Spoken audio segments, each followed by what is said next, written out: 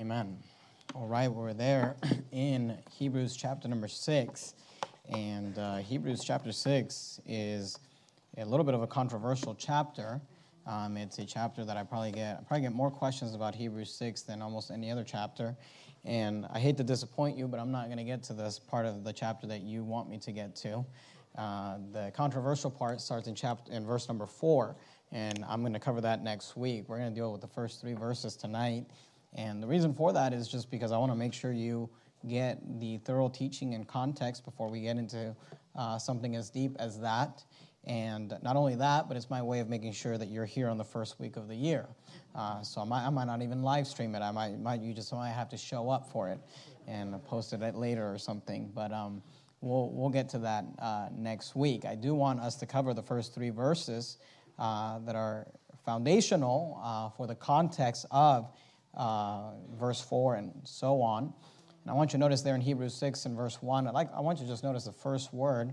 It says, therefore. And the word therefore means for this reason. And I want you to understand that this is a connecting word. This word therefore connects us actually back to chapter number 5, which we dealt with last week.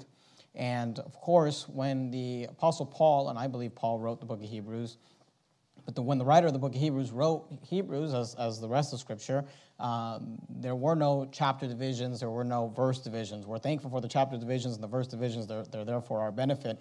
But when he was writing to the Hebrews, he was just writing. It's not like he ended chapter 5 and said, okay, this is chapter 5, now I'm starting chapter 6. This is all one letter, one epistle that's being written to them. And the word therefore is connecting us back to chapter 5. So to really get the context, I'd like you to go back to chapter 5 just real quickly. Look at verse number 11. And I want you to notice what the writer of Hebrews says here in Hebrews chapter 5 and verse 11. He says, of whom we have many things to say. And I'm not going to take the time to go through. We spent several weeks in chapter 5, but I will just remind you that he is speaking about Melchizedek. And I'm going to preach. We're going to go through and learn everything that there is to learn about Melchizedek in chapter 7 and so on. But he's brought up Melchizedek as the high priest and as connected to Jesus being a high priest.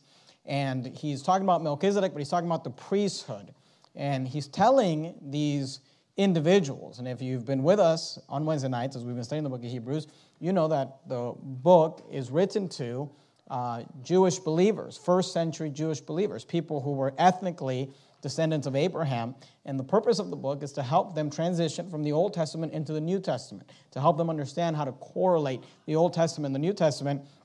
And he's about to explain to them some deep things regarding the high priest and the high priest system and how to transition out of the Old Testament high priest system into the New Testament high priest system. And that's what he's referring to in verse 11 when he says, of whom we have many things to say and hard to be uttered. He said, I've got some difficult things to explain to you. I've got some things that are going to be hard for you to hear, seeing ye are dull of hearing. Now, we dealt with these verses last week, but I just want you to see them for context.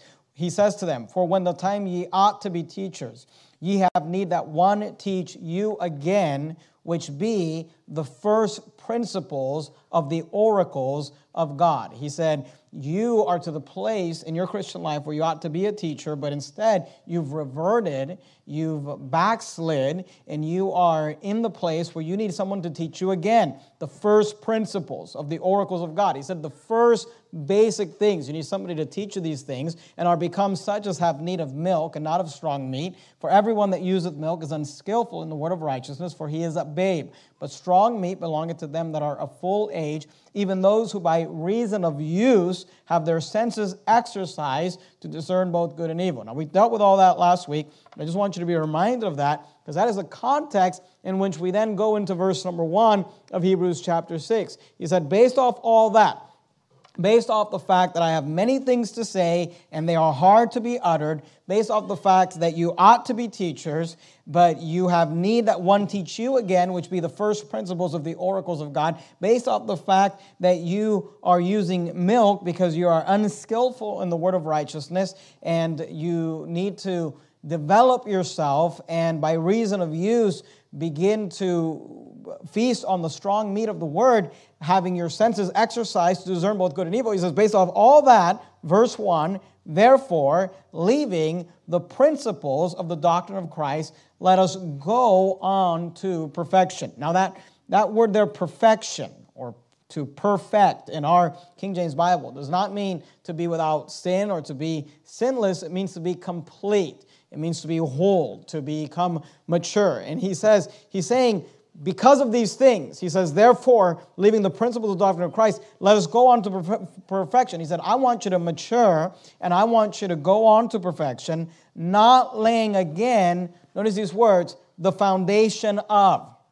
Now, in verse 1, he said, leaving the principles of the doctrine of Christ. In Hebrews 5:12, he said, the first principles of the oracles of God. And then in verse 1, he also says, not laying again the foundation of. And then what he does is he lists 6 different things which he is listing off as these are just foundational first principles of the oracles of God, principles of the doctrine of Christ. He said, these are just the foundational milk of the word things. And he said, I want you to understand those, and then we're going to leave those together and go on to perfection. Now, notice what he says there in verse 1. He says, not laying again the foundation of. Then he gives us these 6 different foundational truths. He says, repentance from dead works and faith towards God, of the doctrine of baptisms and of laying of hands and of resurrection of the dead and of eternal judgment. Then he says there in verse 3, and this will we do if God permit. Now, the writer of Hebrews felt the need to say, look, you need to be secure. You need to understand these 6 things. These are the foundational things. And if you understand this, then we'll be ready to move on to the meat of the word and to deeper things and the things he begins to talk about in Hebrews chapter 6 and verse number 4 and so on. And I thought, instead of just going through these quickly, that we would spend one night going through these in a thorough way, because he says you need to understand these things if you're going to move on.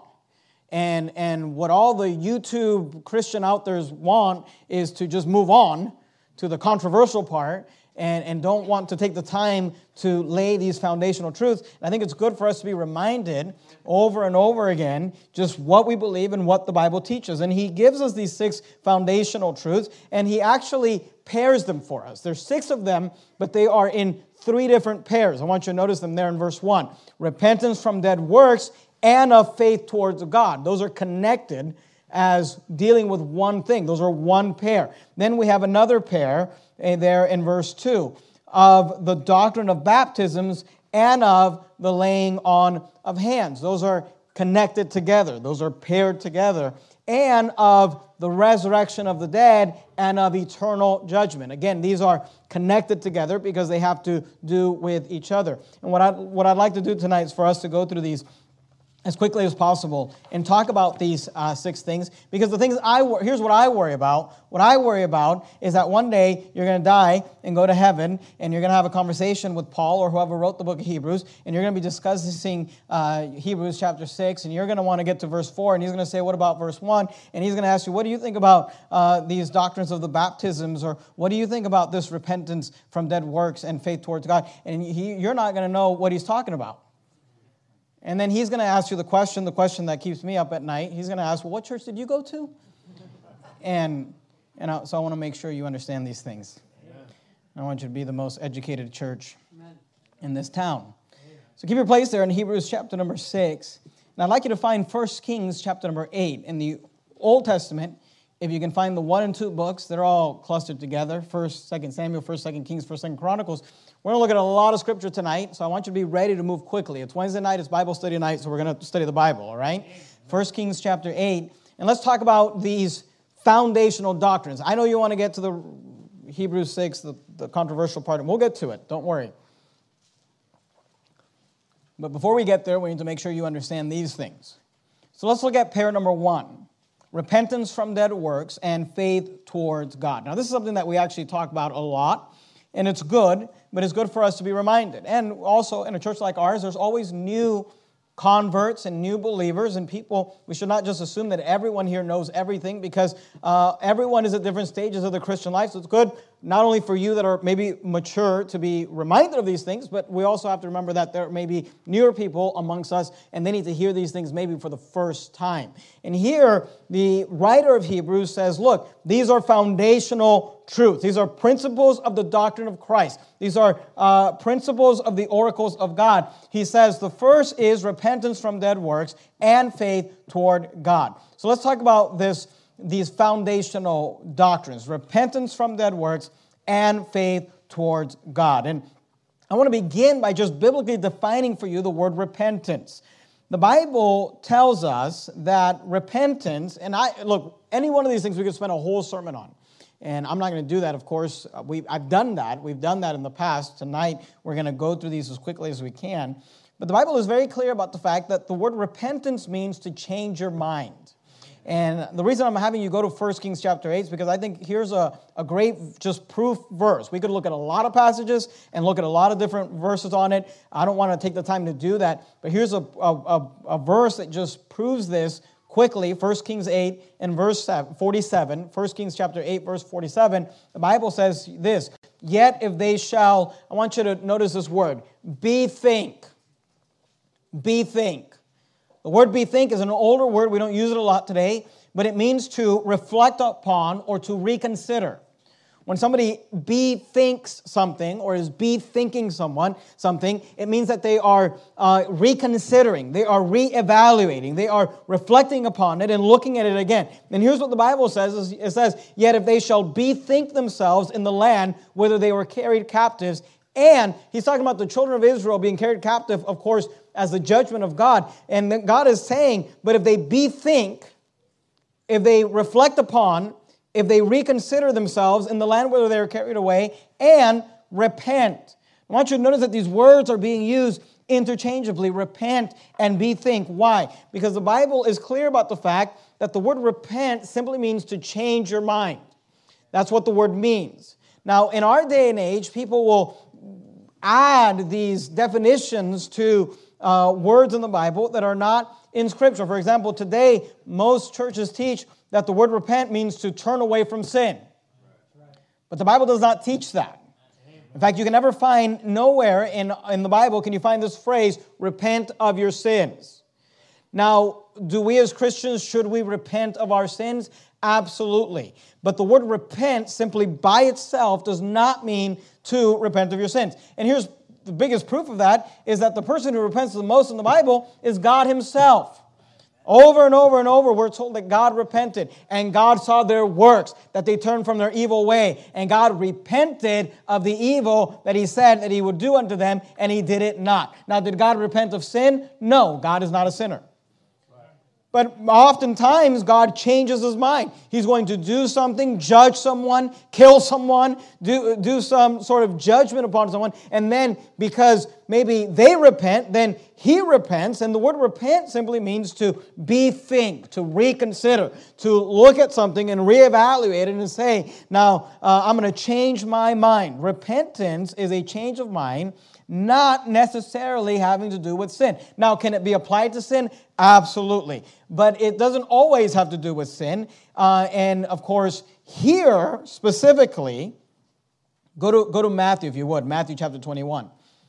First book in the New Testament. It should be fairly easy to find. Matthew 21. Do me a favor, when you get to Matthew, put a ribbon or a bookmark or something there because we're going to leave Matthew and we're going to come back to it throughout the sermon. And I want you to be able to get to it quickly. Matthew chapter 21. And once you find that, go back to Hebrews chapter 6, because I want you to notice what the writer of Hebrews says there at the end of verse 1. He says, repentance from sin. Is that what he said? It says repentance from dead works. So here, in this specific example, we're not talking about repenting from your sin. We're talking about repenting from works. And he calls them dead works. Now he says repentance, which we know is to bethink, to reconsider, to reflect upon. And look, you cannot argue that. If you look up every time the word repentance comes up in the Bible, you cannot get away from the fact the word repent means to reconsider, to change your mind. If you look at the underlying Greek word, it means to change your mind. That's what the word means. People have added this definition. Every time you see the word repent, it means repent of your sins. But that's not true. Now, the Bible uses this term repentance, And then this is what the writer of Hebrews says. He says, from dead works and of faith towards God. And of course, what we're talking about here specifically is repentance for salvation. And he says, when it comes to, because remember, this is milk of the word. This is foundational, just first principles of the oracles of God. What can be more first principles than salvation? He says, look, we need to make sure we understand repentance from dead works and of faith towards God. So we know that repentance is a change of mind. And then he's telling us it's from dead works to faith towards God. What is he saying? He's telling us that when it comes to salvation, what is the role that repentance plays in salvation? And this is what I think it's interesting, that pastors like myself or churches like ours who teach what the Bible teaches about repentance, and I'll just clearly state it to you, we do not teach and we do not believe that anyone has to repent of their sins in order to be saved. Amen. If you are trusting in the fact that you stop sinning to go to heaven, let me let you in on a little secret, you're not saved. Right. You're trusting in your works. And it's interesting to me that Bible-believing Christians will say, or supposed Bible-believing Christians will say, oh, I don't believe in works. I don't believe you have to work your way to heaven. And then you ask them, well, what are you trusting in to get you to heaven? Well, I repented of my sin. Why stop sinning? I stopped drinking. I stopped doing this, or I stopped doing that. And it's like, well, look, you're not trusting in Jesus. You're trusting in yourself. Here, he's telling us this is what repentance is regarding salvation. Now, let's look at it in Matthew 21. Here's how Jesus said it. Matthew 21, verse 32. For John came unto you in the way of righteousness, and ye, notice this word, believed him not. Whenever we're talking about salvation, that is the key word, believe. Faith. That's the key. That's salvation. What must I do to be saved? Believe on the Lord Jesus Christ, and thou shalt be saved. For God so loved the world that he gave his only begotten Son, that whosoever believeth in him, for with the heart man believeth unto righteousness. For John came unto you in the way of righteousness, and ye believed him not. This is Jesus talking to the Pharisees who did not believe, right? Ye believed him not, is what Jesus is telling the Pharisees. He says, but, he's going to compare and contrast, but the publicans and the harlots did something that the Pharisees did not do. What did the Pharisees not do? They believed him not. What did the publicans and the harlots do? They believed him. Look at the verse. For John came unto you in the way of righteousness, and ye believed him not, but the publicans and the harlots believed him, and ye, when ye had seen it, repented not.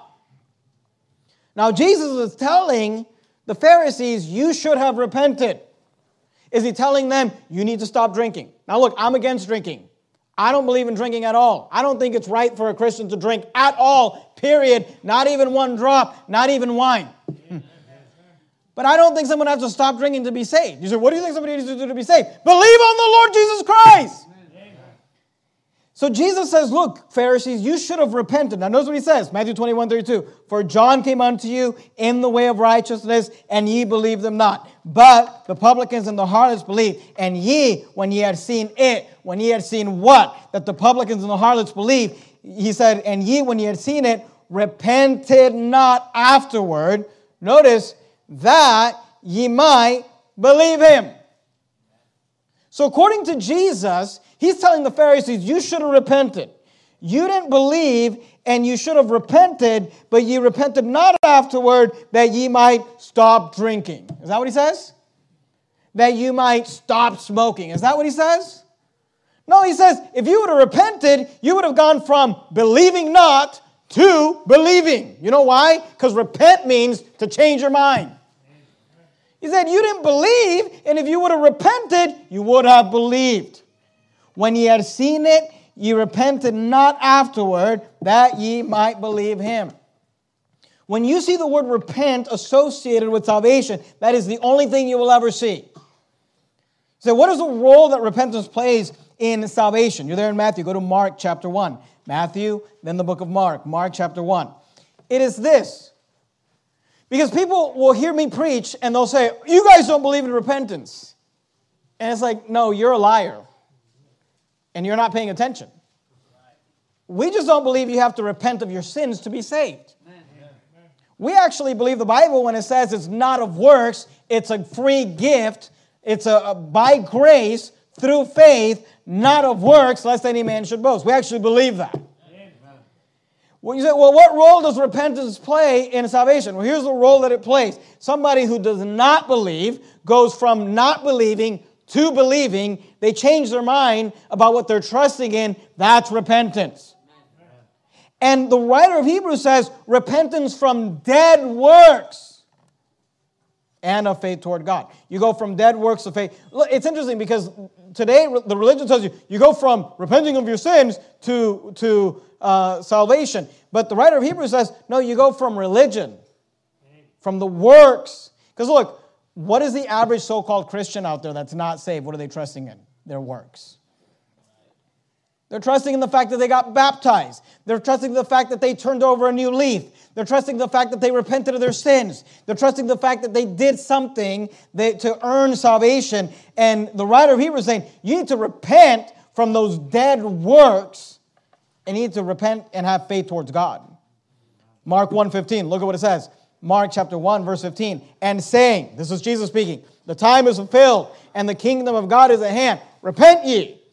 Now, this is something that's often brought up because people will say, well, look, the Bible says you have to repent of your sins. And when people say that to me, I often respond to them, where? Show me in the Bible. Show me a verse in the Bible that says repent of your sins. And then usually they don't know anything, so they don't take me anywhere. But if they do happen to have something, they'll take me to a verse, and there will be a verse that says, repent ye. And I'll be like, well, I see the word repent, and I see the word ye, but where does it say of your sins? Well, repent means repent of your sin. No, you said that, not the Bible. Right. Here the Bible says, and saying, the time is fulfilled, and the kingdom of God is at hand. Repent ye, and quit smoking. Is that what it says? Repent ye, and stop cursing. Is that what it says? No, I'm against cursing. I think if you curse, you should read books and develop your vocabulary and learn some better adjectives. But I don't think you have to quit cursing to be saved. And saying, the time is fulfilled, and the kingdom of God is at hand. Repent ye, notice it, and believe the gospel. Because that's all anyone ever has to do to be saved, is put their faith, their trust in Jesus Christ, period, end of story. Let's look at another one, Acts 19. Acts 19. Look at verse 4. I know that you believe this. I hope you believe this. But these are foundational truths that we have to earnestly contend for the faith. Amen. Acts 19, verse 4. Mark, Luke, John, Acts. Mark, Luke, John, Acts. Acts 19, verse 4. Then said Paul, John verily baptized with the baptism of repentance. I love it when the Bible is its own commentary. Because people will say, well, John preached baptism of repentance, or John the Baptist, he preached repentance. Okay, well, Acts 19 is going to tell us what it is that John was preaching. When John preached repent, because you can't find a verse where John says repent of your sins, then what did he mean by that when he used the word repent? Well, Acts 19:4 is the Apostle Paul, under the inspiration of the Holy Ghost, giving us a commentary, a heavenly Holy Spirit commentary on what it is that John meant by that. Acts 19:4. Then said Paul the Apostle. Here's what Paul said. John verily baptized with the baptism of repentance, saying unto the people. So now Paul, under the inspiration of the Holy Ghost, is going to tell us what John was telling the people when John was preaching the baptism of repentance. What was he saying to the people? That they should quit smoking. Is that what it says? That they need to clean up their lives. Now, you know what John was saying? John was saying what every preacher of the gospel that's actually saved would say, that they should believe on him, which should come after him, that is on Christ Jesus. What was John preaching? That people should believe on Christ. But he was preaching the baptism of repentance. Yeah, he was telling them, you need to stop trusting in your Judaism and your works to save you, and you need to change your mind and put your faith on Christ. Say, Pastor, do you believe that repentance plays a role in salvation? Absolutely. If a Muslim is trusting in a law to save them, they can't trust in Allah and the Lord Jesus Christ.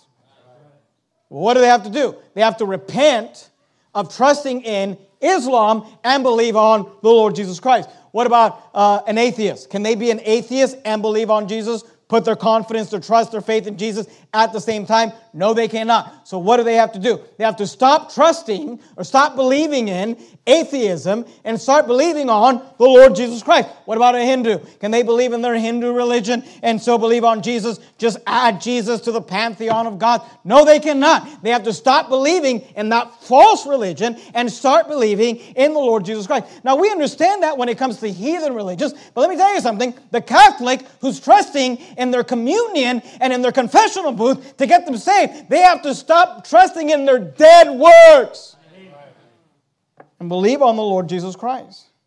Acts 20, verse 21. You're there in Acts 19. Look at Acts 20, verse 21. Testifying both to the Jews and also to the Greeks. Acts 20, 21. Look at it. Repentance toward God and faith toward our Lord Jesus Christ.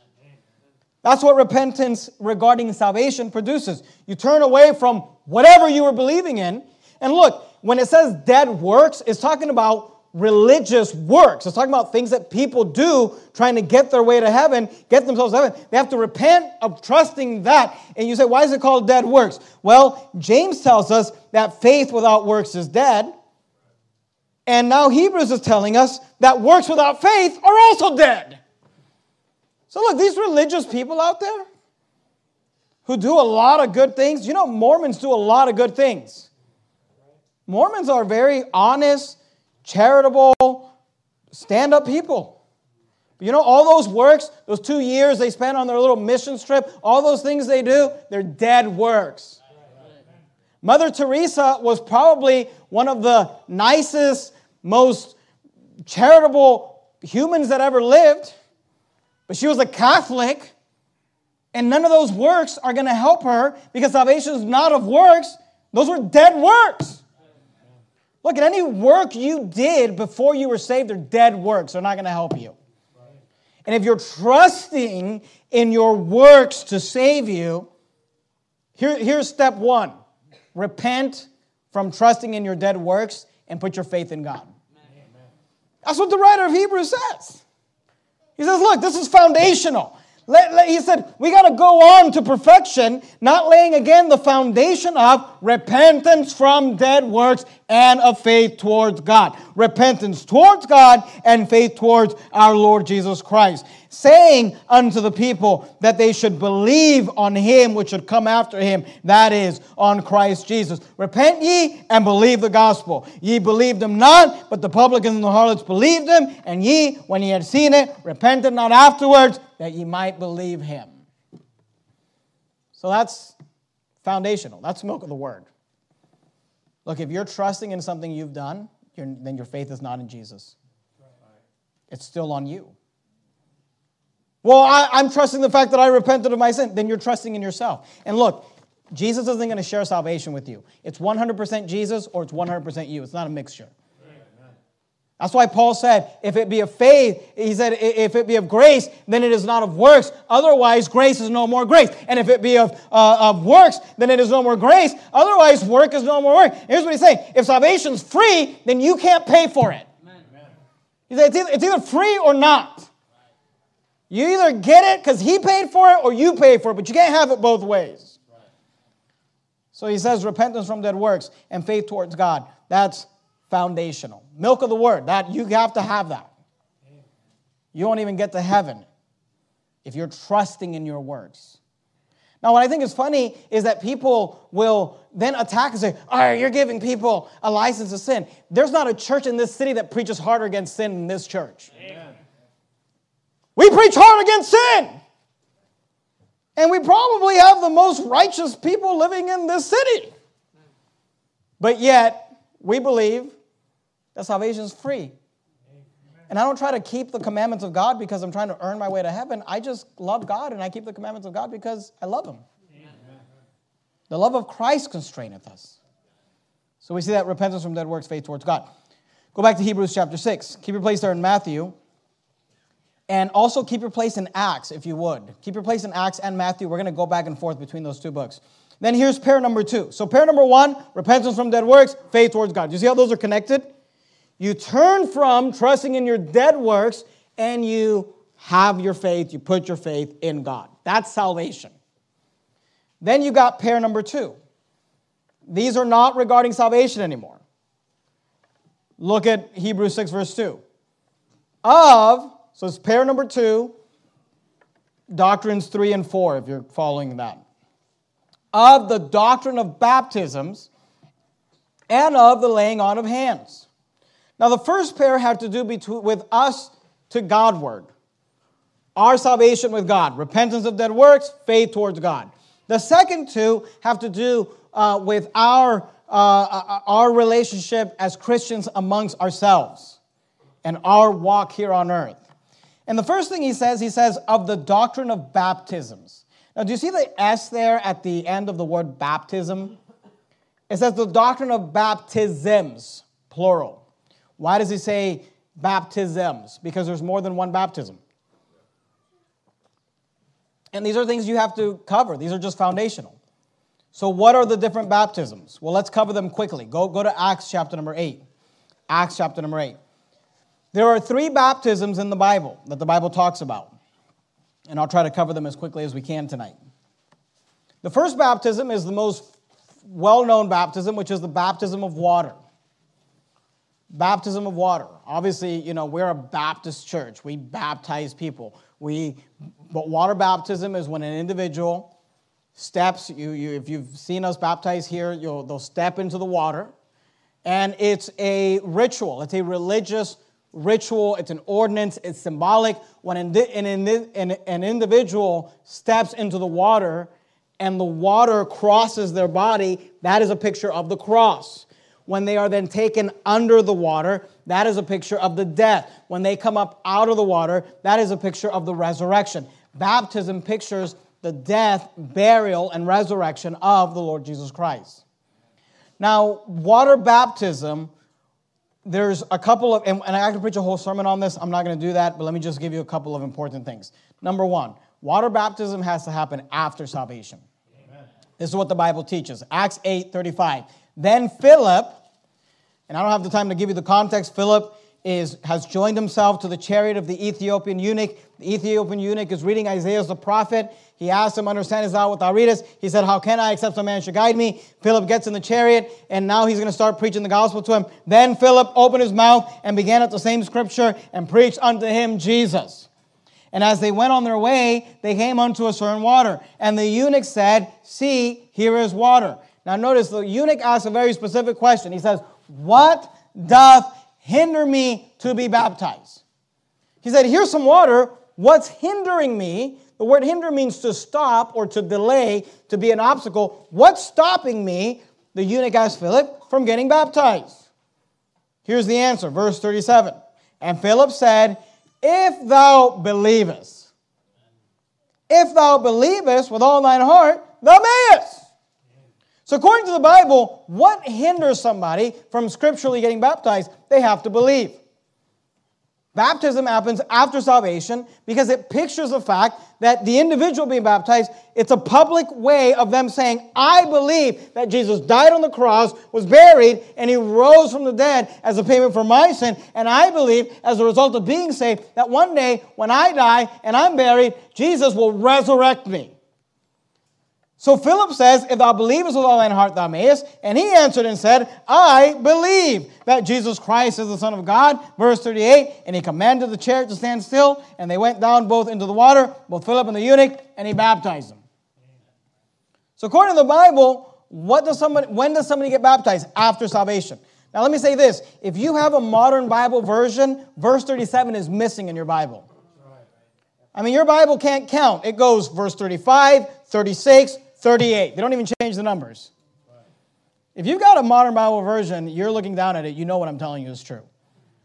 Isn't it interesting that a modern Bible version would have it read this way, what doth hinder me to be baptized? And then apparently nothing, because the next verse, he went down both into the water and he baptized them. Well, no, there's a reason for that. The devil is messing with your modern Bible. That's why we're King James only, by the way. Amen. Because Philip said, if thou believest with all thine heart, thou mayest. Somebody has to believe in order to be saved. So here's what the Bible teaches about water baptism. It happens after salvation. There goes your infant baptism. Infant baptism, not scriptural. If you were baptized as an infant, God bless you, but that doesn't count. When you were a baby, you weren't saved. When you were a baby, you weren't even condemned. You have to get baptized after you believe. Now, that can happen at a very young age, especially in a church like ours. We have very young people get baptized because they get saved young in life, but it has to happen after salvation. They have to be able to express the fact that they believe and put their faith on Christ. So we see that water baptism is after salvation. But I want you to notice that water baptism is also by immersion. Verse 38, they went down both into the water, both Philip and the eunuch, and he baptized them. There goes your sprinkling. There goes your pouring. That's not scriptural.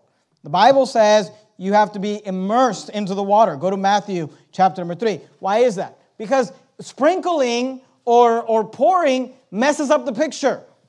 The picture is the death, burial, and resurrection of Jesus Christ. You're supposed to go down into the water. He went down into the water. Matthew chapter 3. Here we have Jesus when he was baptized as an example for us. Matthew chapter 3, verse 16. And Jesus, when he was baptized, notice these words, went up straightway out of the water. Well, look, in order to come up straightway out of the water, you first have to go down into the water. And lo, the heavens were opened unto him, and he saw the Spirit of God descending like a dove and lighting upon him. And lo, a voice from heaven saying, this is my beloved Son, in whom I am well pleased. So we see that water baptism happens after salvation, and it's by immersion. Now, that's not the only baptism mentioned in the Bible. In fact, right here in Matthew 3, we have other baptisms mentioned. Look at verse 11. This is John the Baptist. He was called John the Baptist because he came baptizing. And here's what John the Baptist said. He said, I indeed baptize you with water unto repentance. Now we know what that means. We saw that in Acts 19. Saying unto the people that they should believe on him, which should come after him, that is on Christ Jesus. We literally just saw that. Here's what John said. I indeed baptize you with water unto repentance. And what he meant by that is, once you repent from your dead works and you put your faith in Jesus Christ, then I baptize you. Which is what Acts 8 teaches. But then he says this, but he that cometh after me, referring to Jesus, is mightier than I, whose shoes I'm not worthy to bear. He says, I baptize you with water, but he shall baptize you with the Holy Ghost and with fire. So he said, I'm going to baptize you with water, but Jesus is going to baptize you with the Holy Ghost, and he's going to baptize you with water. So we see the second baptism mentioned in the Bible, because remember, the writer of Hebrews says the doctrine of baptisms, plural. First one, water baptism. Second one, baptism of the Holy Ghost. Now, what is that? What is the baptism of the Holy Ghost? Well, go to Acts chapter 1. Keep your place there in Matthew. Go to Acts. Remember, we're going to go back and forth between Matthew and Acts, so maybe you can do that. Acts chapter 1, look at verse 4.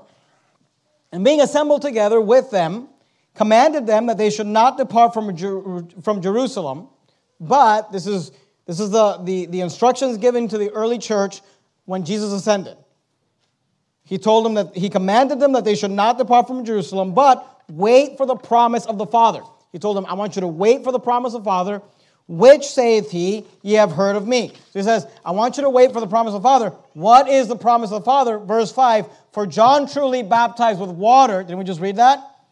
But ye shall be baptized with the Holy Ghost not many days hence.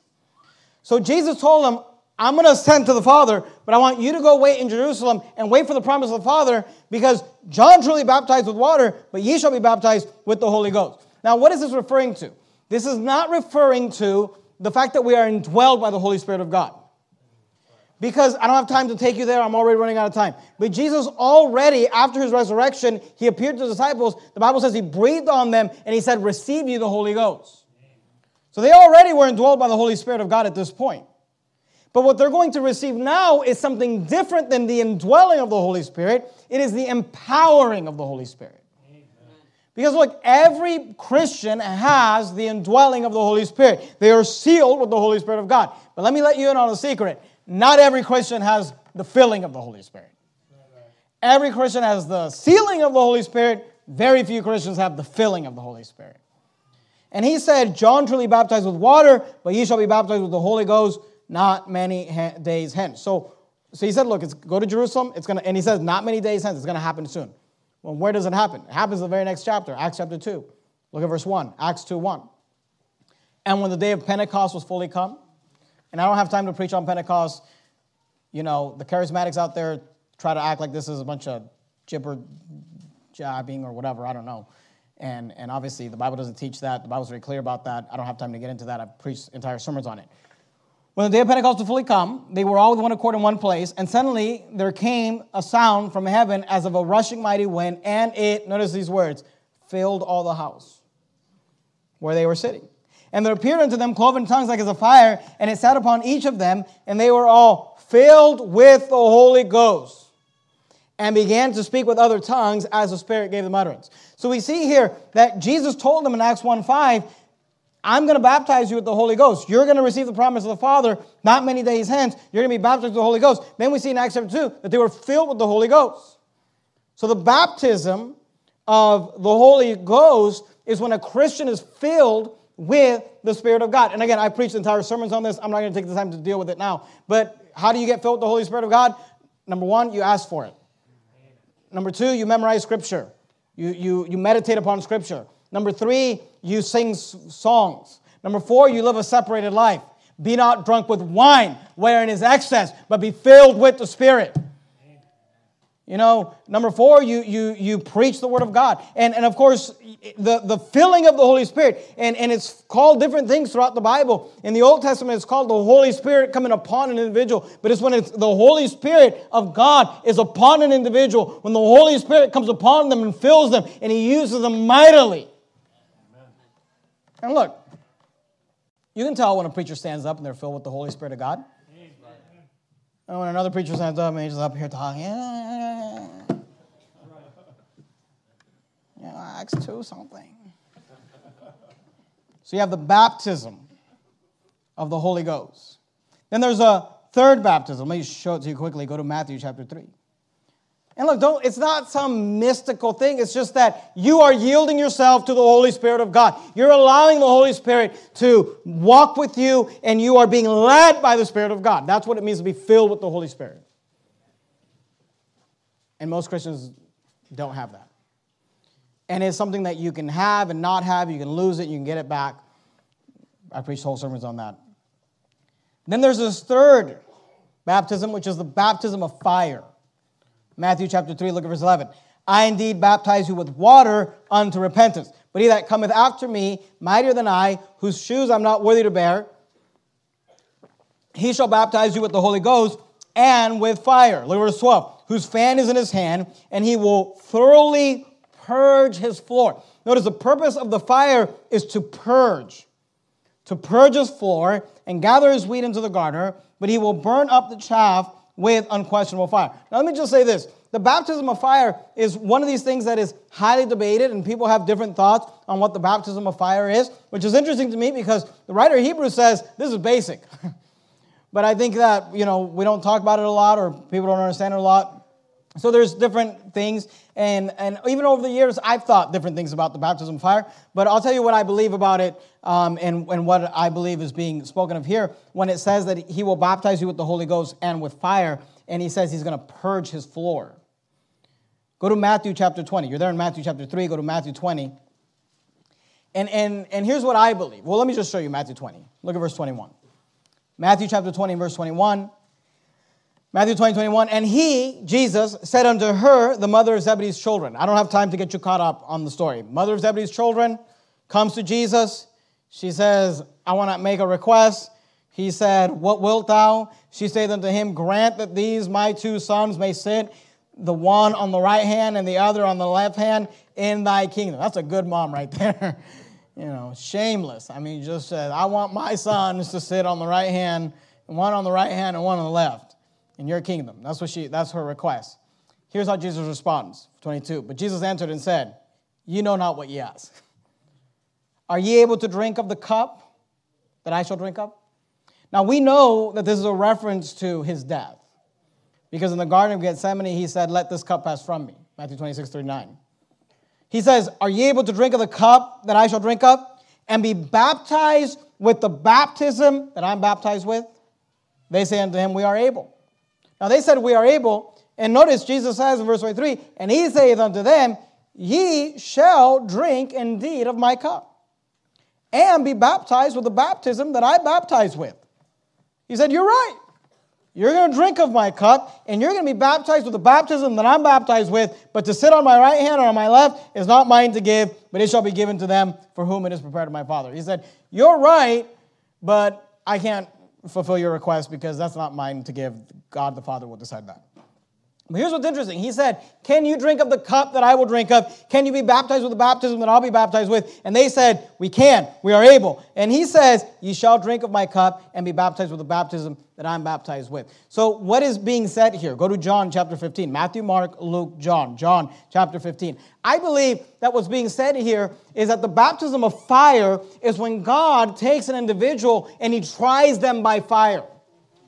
He heats up things in their life. He tries them with fire. Why? To purge them. To thoroughly purge his floor. Remember what Job said? You go to John 15. Job said this in Job 23:10. But he knoweth the way that I take. When he hath tried me, I shall come forth as gold. Amen. And of course, Job went through a baptism by fire. He was tried of God, but it made him better. The way that you purge or purify precious metals like gold is you heat it up to remove the impurities. And Job said, when he hath tried me, I shall come forth as gold. And though the disciples did not go to the cross with Jesus, we know that they were martyred. History tells us they were martyred. Jesus seems to indicate that these two brothers are going to be martyred. And he says, you are going to be tried by fire. And look, we're talking about spiritual maturity, right? The idea is that we are to go on to perfection, to maturity. And this makes sense when you consider these baptisms, because what's the first thing that a baby Christian is supposed to do? Get water baptized. That's what they're supposed to do. But then as they grow, what do we want for every Christian? That they be filled with the Holy Spirit of God. But then what happens after you get filled with the Holy Spirit of God? Because what's the purpose of being filled with the Holy Spirit of God? Why were they filled with the Holy Spirit of God in the day of Pentecost? Why were they, every time that the Bible mentions being filled with the Holy Spirit of God in the book of Acts, what did they do? They preached the gospel. Amen. So you know right then and there, you're like, I wonder, am I filled with the Spirit of God? Are you a soul winner? Because if you're not a soul winner, you're not filled with the Holy Spirit of God. I mean, you're not even right with God, much less filled with the Spirit of God. Jesus said, follow me and I will make you fishers of men. So don't tell me that you're following Christ while not being a fisher of men. John 15:1. Notice what Jesus said. I am the true vine, and my Father is the husbandman. Every branch in me that beareth not fruit, he taketh away. And every branch that beareth fruit, notice, every branch that beareth fruit. That's a good branch. The bad branch that beareth not fruit, he taketh away. But every branch that beareth fruit, that's the branch that's filled with the Spirit of God. It's bearing fruit. What's he going to do with that branch? He purgeth it, that it may bring forth more fruit. So when somebody's filled with the Spirit of God and they start producing things for God, God says, I want to make them better. So this is the progression of the Christian life. You are baptized by water physically after salvation. Then you are baptized, Lord willing, by the Holy Spirit of God as you get right with God and you allow the Holy Spirit to lead you and you walk with God. You're filled with the Spirit of God. And then there's the baptism of fire where God purges you that ye may bring forth more fruit. And you like Job and I like Job can say, when he hath tried me, I shall come forth as gold. So we see this doctrine of baptisms, plural. But then there's a connection here. And I apologize. I'm going to go a little bit over my time, but I don't know. If you got to be somewhere, go. Hebrews 6. Look at verse 2. Of the doctrine of baptisms and of, notice these words, laying on of hands. So these are connected, the doctrine of baptisms and the doctrine of laying on of hands. So he connects these. Now, why are these connected? They're connected for a few reasons. The first reason, go back to Acts chapter 8, is because laying on of hands is associated with empowering of the Holy Spirit or receiving the Holy Ghost. Acts 8:17. Then laid they their hands on them, and they received the Holy Ghost. Now, let me just say this. Not every time in the book of Acts did people lay hands on someone for them to receive the Holy Ghost. We saw Acts 2. Nobody laid hands on them, and they received the Holy Ghost. We recently saw Cornelius in Acts chapter 10. Nobody laid hands on him, and he received the Holy Ghost. So it's not like every time someone receives the Holy Ghost in the Bible, they laid hands on them, but there definitely is a connection between the laying on of hands and receiving of the Holy Ghost. We see that in Acts 8. Also, there's a connection with laying on of hands to be healed. You don't have to turn here. Mark 16:18 says, they shall lay hands on the sick and they shall recover. Of course, that's something the apostles did. The laying on of hands for the Holy Ghost, that's something the apostles did. But there's also the laying on of hands for ordination. You're there in Acts 8. Go look at Acts 13. Look at verse 1. Acts 13, verse 1. Now there were in the church that was at Antioch certain prophets and teachers, and Barnabas and Simeon, that was called Niger, and Lucius of Cyrene, and Manaen, which had been brought up with Herod the Tetrarch, and Saul, verse 2, Acts 13, 2. And they ministered to the Lord and fasted. The Holy Ghost said, separate me, Barnabas and Saul, for the work whereunto I've called them. And when they had fasted and prayed and laid their hands on them, they sent them away. So notice that there's a connection there. And of course, we've ordained people into the ministry here at our church. 13 years ago, we started Verity Baptist Church. Since then, we started a church in Vancouver, started a church in Boise, started a church in Fresno, started 3 churches in the Philippines, and Lord willing, we'll start more churches over the years. And whenever we ordain someone into the ministry, I lay hands on them because that's what the Bible teaches. And there's a connection there, of course, because when we lay hands on someone to ordain them, we are letting the church, the congregation know that we are giving of my authority and my credibility as an ordained minister of the Word of God to this individual, but we're also praying that this individual is filled with the Holy Spirit of God as they lead in ministry. So we see the doctrines of baptisms and laying on of hands. Then there's the third pair, Hebrews chapter 6. Let's just do this as quickly as we can, okay? We got to do this tonight because I want to get to the other thing next week, and so do you. Hebrews 6. Look at verse 2. Of the doctrines of baptisms and of the laying on of hands, and here's pair number 3, of resurrection of the dead and eternal judgment. So here's pair number 3, resurrection of the dead and eternal judgment. Pair number 1, repentance from dead works, faith towards God. Pair number 2, doctrine of baptisms and laying on of hands. And then pair number 3, resurrection of the dead and eternal judgment. So let's look at this quickly. Go to John chapter 5. If you kept your place in Matthew, I know I'm talking quickly. I just have a lot to say. The average pastor talks really slow because he has nothing to say. John 5, look, verse 28. John 5:28. Matthew, and I try not to talk quickly, but I have a lot to cover. I just want to cover this. Look, you might die tonight. Hopefully not. And if you die tonight, are you sure you're on your way? But if you get to heaven, I want you to be able to tell Paul, hey, Paul, let's talk about these baptisms. You know, the fire one. Yeah, I want you to be caught up on these things. John 5:28.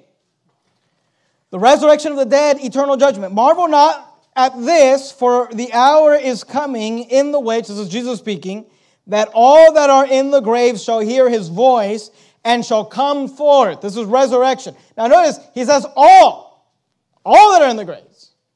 This is one thing that gets overseen sometimes. Everyone's getting resurrected. All that are in the grave shall hear his voice and shall come forth. And you're like, oh, that's good. Everyone's getting resurrected. No, keep reading. They that have done good unto the resurrection of life, that's the good one, that's the rapture. And they that have done evil unto the resurrection of damnation.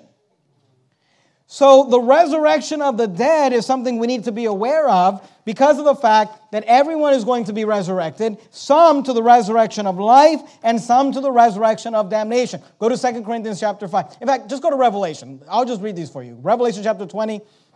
Let me read these for you. The resurrection of life. 1 Thessalonians 4:16, the Lord himself shall descend from heaven with a shout, with the voice of the archangel, with the trump of God, and the dead in Christ shall rise first. And we which are alive and remain shall be caught up together with them in the clouds to meet the Lord in the air. So shall we ever be with the Lord. That is the resurrection of life. Now he says the resurrection of the dead and eternal judgment. Why? Because after the resurrection comes judgment. And as it is appointed unto men once to die, and after this, the judgment. What is the judgment for believers? 2 Corinthians 5:10. We must all appear before the judgment seat of Christ. Every believer is going to stand at the judgment seat of Christ. Now you're not going to be judged for your salvation. You're not going to be there to figure out whether you should go to heaven or not. If you're at the judgment seat of Christ, you're in heaven. But God is going to judge your life. He's not going to judge your sins, but you know what He is going to judge? He's going to judge your works. Now you say, well, you just said that I didn't have to do works. You're not paying attention. You're already in heaven. If you're at the judgment seat of Christ, you're already in heaven. Then what's the works for? Rewards. Because God wants to acknowledge those who served Him. And I think He wants to publicly shame those who were bums. For we must all appear before the judgment seat of Christ, that everyone may receive the things done in his body according to that he hath done, whether they be good or bad. So we have the resurrection of life and the judgment seat of Christ. But then there's the resurrection of damnation. They have an eternal judgment as well. It's called the great white throne. Revelation 20, look at verse 11. And look, I can preach a whole sermon on any of these subjects. I don't know. Sorry. Revelation 20, verse 11. And I saw a great white throne, and him that sat on it, from whose face the earth and the heavens fled away, and there was found no place for them.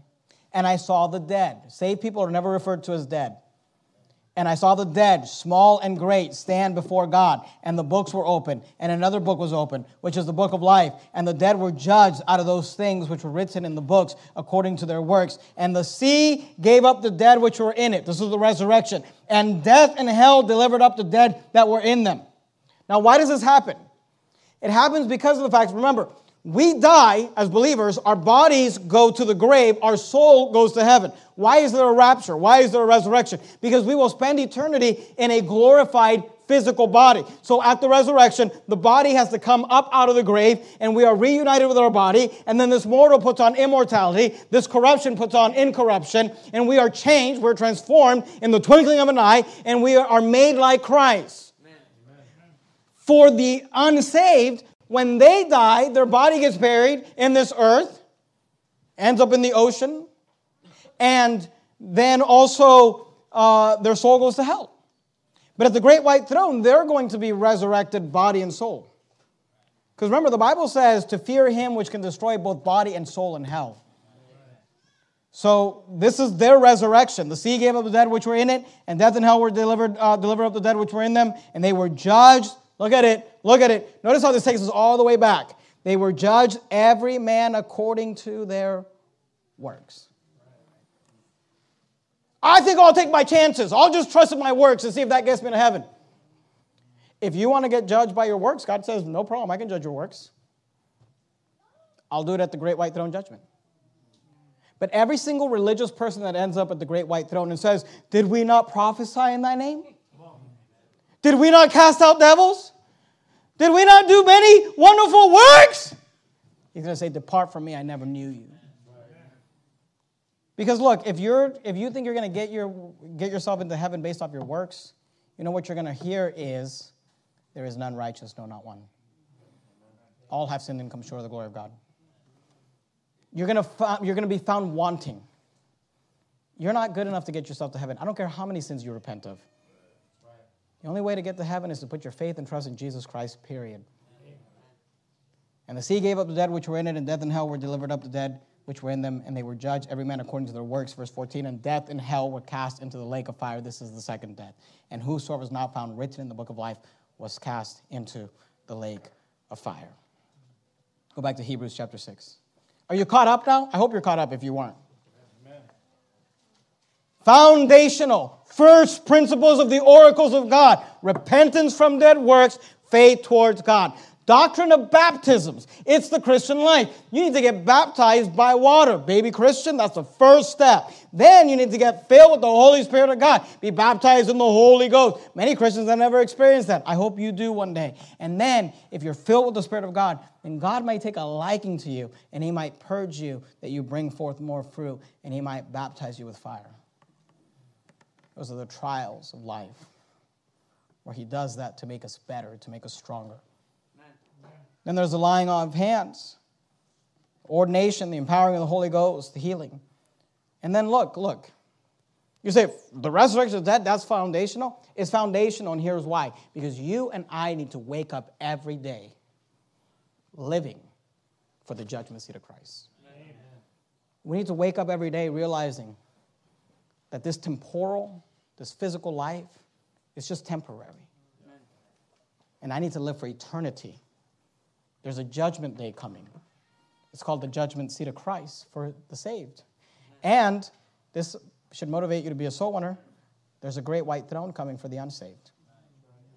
The resurrection of life and the judgment seat of Christ, the resurrection of that nation and the great white throne. These are foundational. We need to understand these. We need to believe these. Now look at Hebrews 6. Look at verse 1. Therefore, leaving the principles of the doctrine of Christ, let us go on to perfection, maturity, completeness. Not laying again the foundation of repentance from dead works and of faith towards God. He says, look, get this covered and let's not talk about it again. Now, we need to talk about it again because we'll always have new Christians coming in. But you need to just know what you believe about this, settle it in your mind, and move on. And of the doctrine of baptisms, and on the laying on of hands, and of the resurrection of the dead, and of eternal judgment. And then I love this little phrase, verse 3. And this will we do. I believe you can be mature. He said, we're going to leave the first principles of the oracles of God if God permit.